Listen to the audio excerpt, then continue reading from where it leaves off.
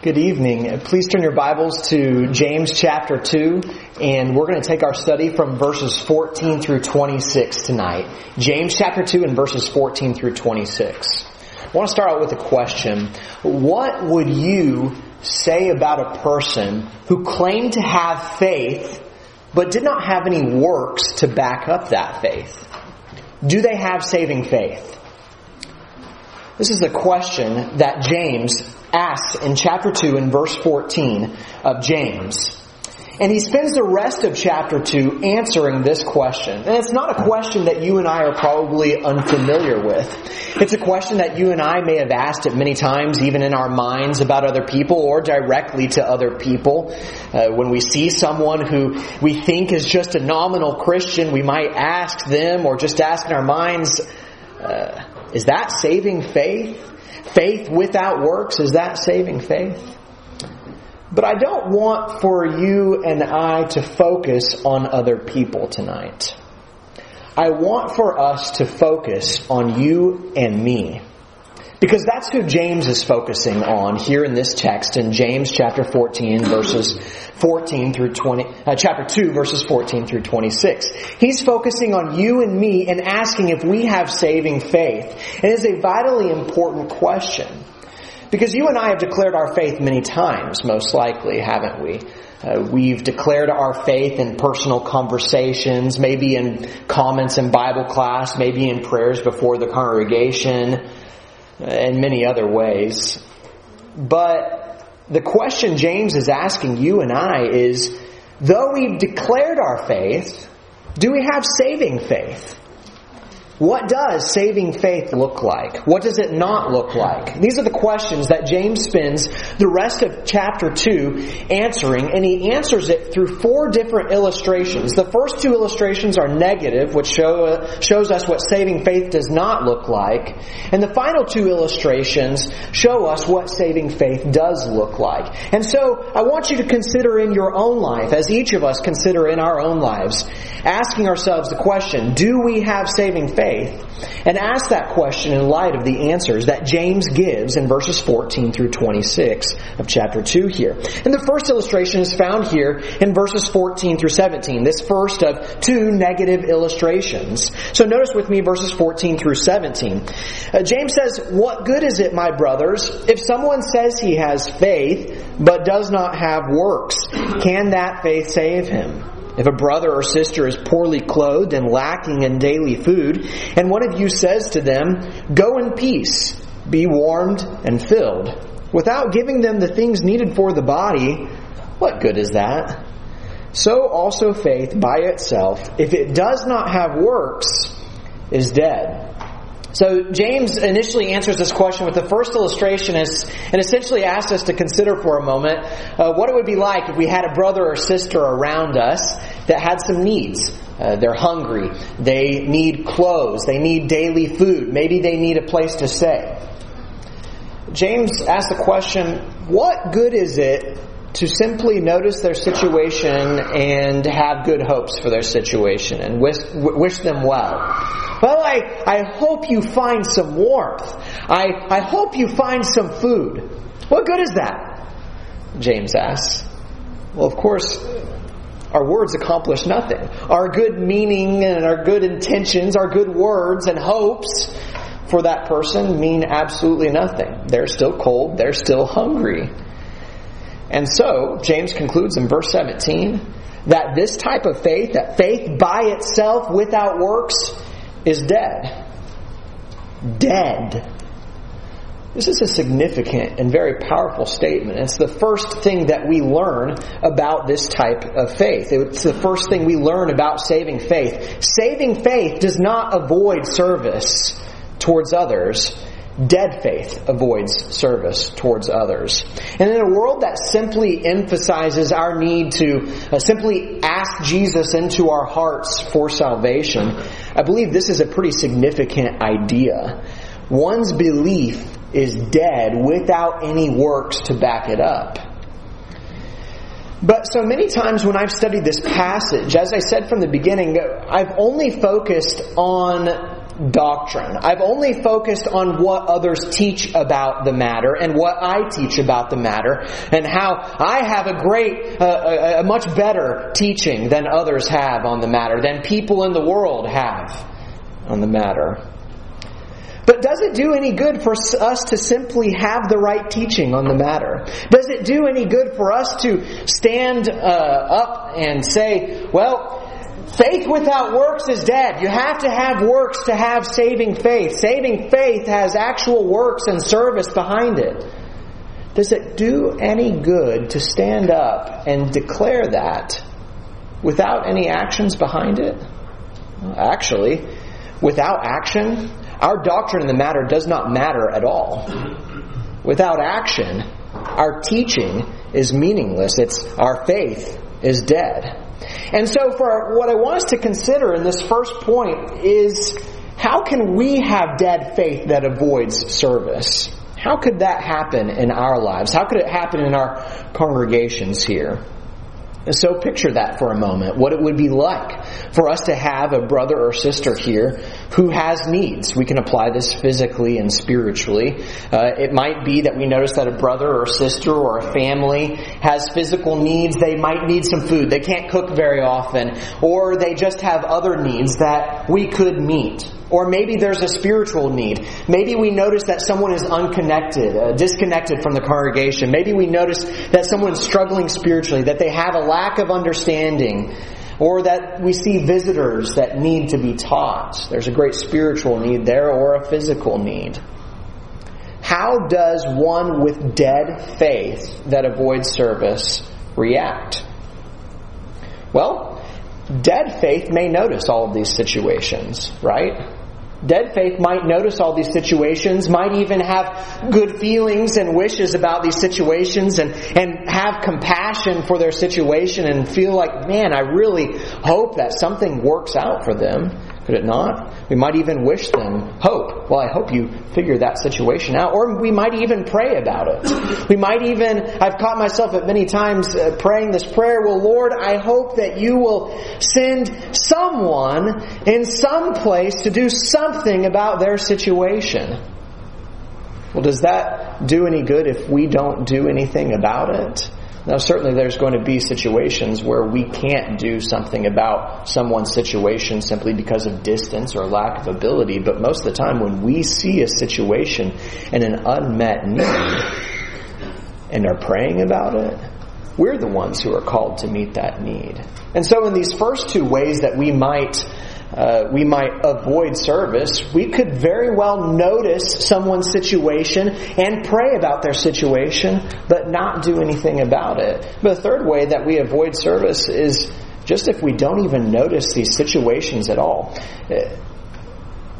Hear me on this. If we look at our congregation and we don't see the great spiritual and physical needs that there are here,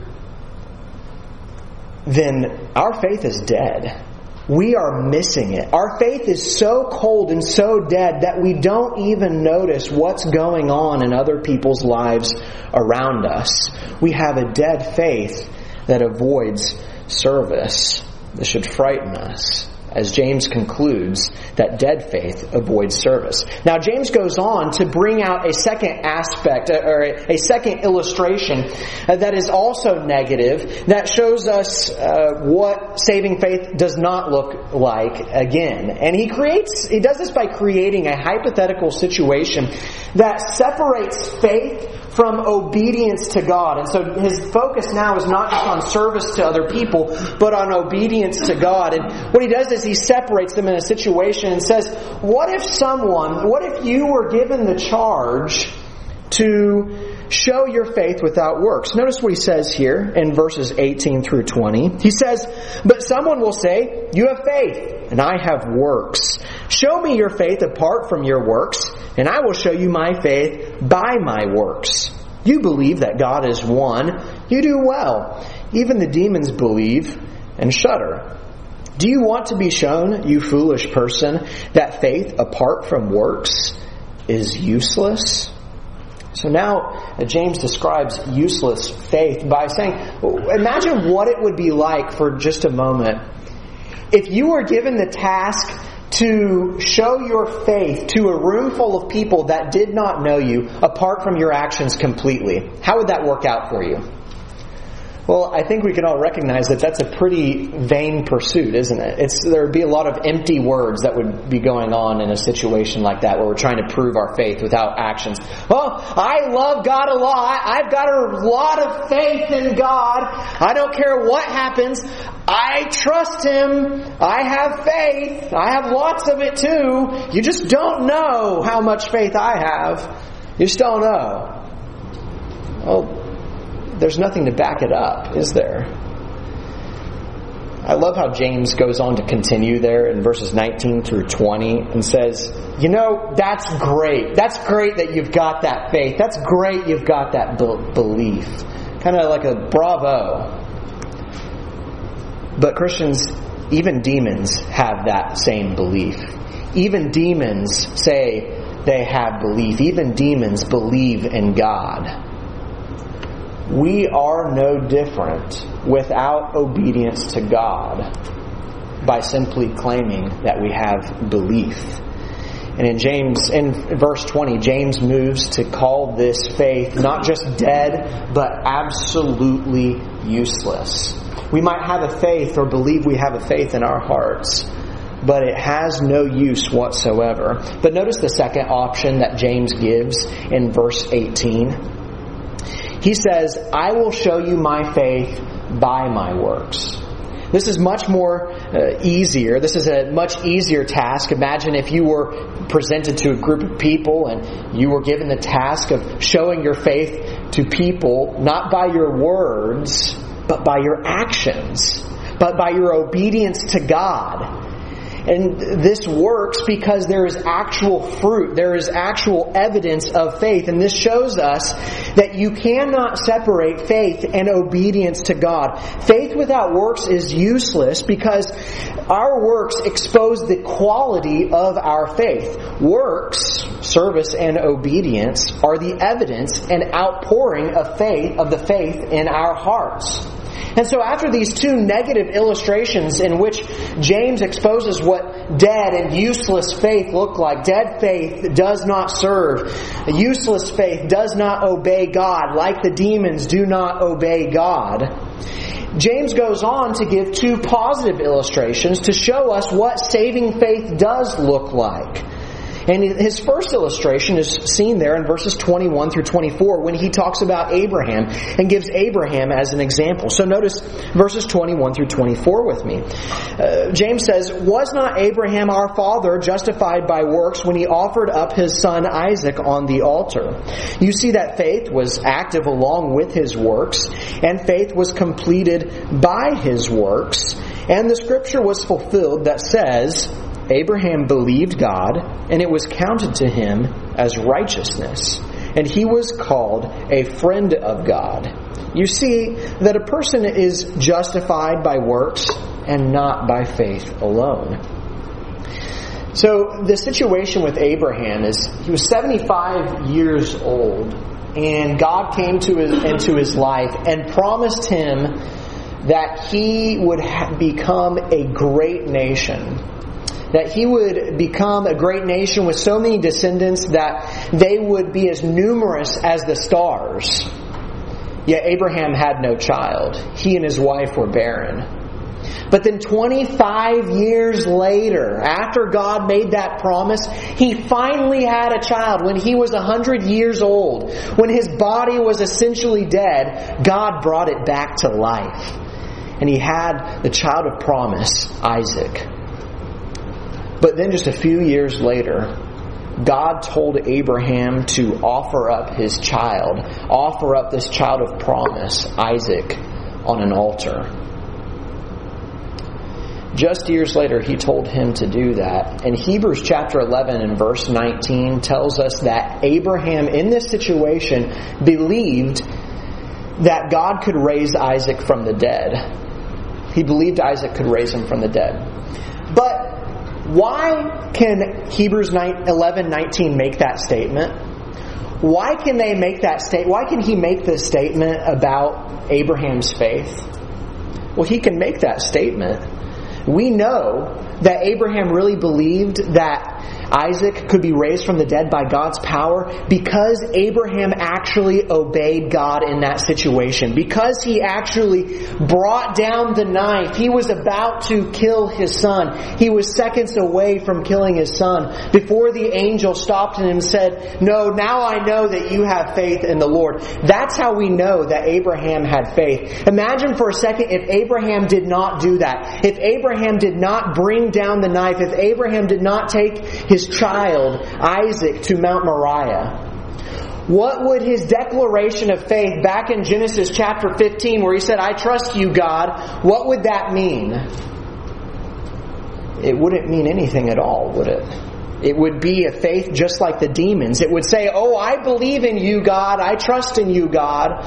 But there would be no actions to back it up. But Abraham's obedience in this situation displays to us and to all history. Abraham's example is used many times to show us what true saving faith looks like. And James makes an important conclusion about that in verse 22. Notice he says, "You see that faith was active along with his works, and faith was completed by his works." Works and faith worked together and joined together. Faith was completely empty and useless without his works, without his obedience. And this teaches us then that faith is not simply a quality. We often talk about faith as if it's just a quality that we possess in our heart. So you don't know, I've got faith in this situation. But faith is not a quality that someone possesses in their hearts, is it? Abraham shows us that here. Faith is an action. Faith is defined by its actions, by its works. It's like when we say love is a verb. Faith is a verb. Faith is only seen in actions, not a quality simply in someone's heart. And then James goes on to make the most important declaration about this in verse 24. He says, in verses 23 and 24, he says, "The scripture was fulfilled that says, Abraham believed God, and it was counted to him as righteousness, and he was called a friend of God. You see that a person is justified by works and not by faith alone." So James makes kind of a funny statement here. And this has always puzzled me until I thought about it for a while. The statement is made in Genesis chapter 15 that Abraham was justified by his faith in this situation. He was justified by his faith. But that scripture that said that Abraham was justified by his faith was not fulfilled or made real until Genesis 22 when Abraham actually displayed that faith. And in that situation, that is when he showed that his faith and his declaration back in Genesis chapter 15 meant something. And because of that, James says here, Abraham was made righteous because of his faith. He was declared righteous because of his faith. He was saved because of his actions that made his faith valid in this situation. Abraham's obedience to God showed that he had saving faith. Saving faith obeys God. And so let's ask ourselves for a moment, do we have saving faith? So put yourself in Abraham's shoes. God tells you to kill your son. What if he told you to do that? Do you believe that God could raise your child from the dead? Do you believe that? Don't answer too quickly. Because James says, if we don't take the knife to our child, like in Abraham's situation, if we weren't to do that, then that means we do not believe that God can raise the dead. Abraham can say all he wants. He can bend over backwards and say, I believe God can raise the dead. But unless he took the knife to his child, then it meant absolutely nothing. We can say that we have faith in God, but unless we follow Him, and no matter what He calls us to, and obey Him, and no matter what He calls us to, we don't really believe in God. We don't really have faith in God. We don't have saving faith. And so, do you have faith? Do you have saving faith that trusts God and follows God anywhere? James goes on to describe a second aspect of saving faith really briefly in verse 25. He says, "In the same way Rahab the prostitute was justified by works when she received the messengers and sent them out another way." So Rahab was saved in the same way. She was saved by this active faith that serves other people. She risked her life for the Israelite spies in Jericho by sending them another way, by hiding them. This service towards the spies showed her faith in God. It showed an internal thing in her heart that was going on. It showed her love. It showed her faith. And so saving faith does not just obey God in difficult situations, but it also serves others. It also recognizes what other people need and meets that need. And so then this brings us full circle around. James has asked the question from the very beginning, can we have faith but not works, and that faith save us? Is that saving faith? Clearly, no. That is not saving faith. Faith without works is dead and useless. Faith that does not serve, faith that does not obey is dead and useless. But faith that obeys God and trusts God in difficult situations and serves others, not just sees needs, but serves others, that is saving faith. That saves us. But let's make sure we don't misunderstand this for a moment. If we believe for one moment, just the blunt statement, my own actions and my own righteousness save me, then we're missing this. Then we're missing the carefulness in how James is saying this and how we ought to talk about this. We will fail if we simply say that my righteousness and my actions save me. And we'll get ourselves in big time trouble if we go out into the world and try to proclaim to other people that, I'm saved by my works and you can be saved by your works as well. That would fail. And we can see how that could fail if we just take Rahab as an example. Rahab was a prostitute. Does her righteousness save her? No. Her actions alone did not save her. This is not James' point. James' point is not that our own righteousness can earn or deserve our salvation. We do not save ourselves, and that's not what James is teaching. We're in the same situation as Rahab. We have had dead souls. We have had dead hearts. And we cannot earn our salvation. We cannot be saved apart from God's grace and mercy. We are only forgiven because of active faith. And so that's really what James is talking about here. When James says that active and working faith saves, he is not denying salvation by faith. Romans 5:1 clearly and plainly says that we are justified by faith. And so James is not denying that we are saved by faith. Rather, James is doing what we have seen so often in the Gospel of John, as Brent has been declaring that to us in the Gospel of John. He is declaring to us what true saving faith looks like. He is distinguishing between faith that is dead and useless and faith that is saving, faith that is alive. Real, true, saving faith serves others and obeys God. But there is so often a fake faith, isn't there, that just academically acknowledges that God exists, academically acknowledges that Jesus Christ is the Son of God, that is just simply focused on academic knowledge or focused on just having doctrinal correctness. Belief does not save, just like belief for the demons does not save. There's a difference between belief and saving faith. That's what James is teaching us. And so we are saved by faith, but not just simply an academic belief that Jesus Christ is the Son of God, but a faith that is living and active, a faith that works. James is teaching us that God saves the one who has faith that produces real activity. And so, as we understand these things now, let's put this into practice. Let's consider how we can put this into practice. How can we move towards saving faith? The first thing we learn, as we've said many times, we must have faith that serves others.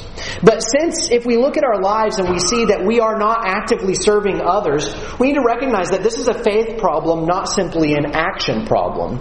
It doesn't do any good for us to recognize then that if I'm not actively serving others in my life, then what I need to do is I need to just start thinking really hard and trying to work really hard with my own strength and make as many New Year's resolutions as I can so that I can start doing more to serve other people. The problem, it might be good to make these resolutions and make goals like that, but we've got to understand the problem is our faith. The problem is internal. It's in our hearts.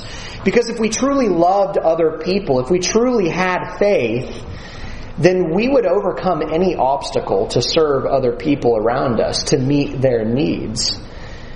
And so if we don't see action in our life, then the problem is internal. We've got a faith problem. And we can solve this faith problem not by simply trying to add good works to our life, but by doing what we always ought to do when we're seeking to when we're seeking to improve in our Christian walk. Look at Christ. Look at what Christ has done for you. And this will improve your faith. This will improve your faith to a faith that serves. Because Christ has served us. Christ overcame every single obstacle to serve us and to save us. Imagine what it would be like for Christ to simply see us in our situation and acknowledge our situation and send down a letter that says, I hope you guys can figure out your sin. I hope you guys can figure out this situation. Imagine what it would be like for Him to simply have good feelings about us or just hope that we were able to get out of our sins. We would be dead. We would be alone. We would have no one to save us. In the same way, other people need our service too. They need our faith to produce real action in our life. They need people to serve them. They need people to do things for them. Dwelling on what Christ has done for us will produce a real faith and a real love that really acts in other people's life and really does something about what other people need. And so we need to develop a faith that serves others by looking at Christ. And second, we need to develop a faith that obeys God. If we see in our lives that there's been difficult commands and we have been breaking those commands, then the answer is then again not to just strengthen our resolve to obey those commands, because again, we've got a faith problem. And if we're looking at our lives and evaluating right now, do I have a faith that obeys God? We ought not just look at very outward things and just say, well, am I meeting the New Testament example of coming together on the first day of the week and taking the Lord's Supper? Am I doing that? That's a very small thing to think about. Don't think about whether or not you say you have faith. What do your actions say? Is there active service towards the Lord? What are your works outside of this building? What does your life look like outside of this building? Are we making sacrifices for the spread of the gospel? Are we making sacrifices to obey the Lord and eradicate sin from our lives? Do we have an active faith that fights for a tumultuous marriage in the face of great difficulty? Do we have an active faith that trusts the Lord in the midst of economic struggles and actively puts our hope in the treasures above, not in the treasures of this earth? If we do not, then we must recognize that our problem is internal. And we can only solve this faith problem by drawing near to the Lord. By first drawing near to the Lord, not trying to just simply add obedience to our life. Because if we really had faith, if we really knew the Lord really, then we would have faith. And so the problem is that we just don't know the Lord. And so we need to come to know the Lord through His Word. And we need to come to experience the Lord and experience His provision by praying to the Lord, by entrusting difficult situations to Him. That is how we can overcome faith that does not actively obey God.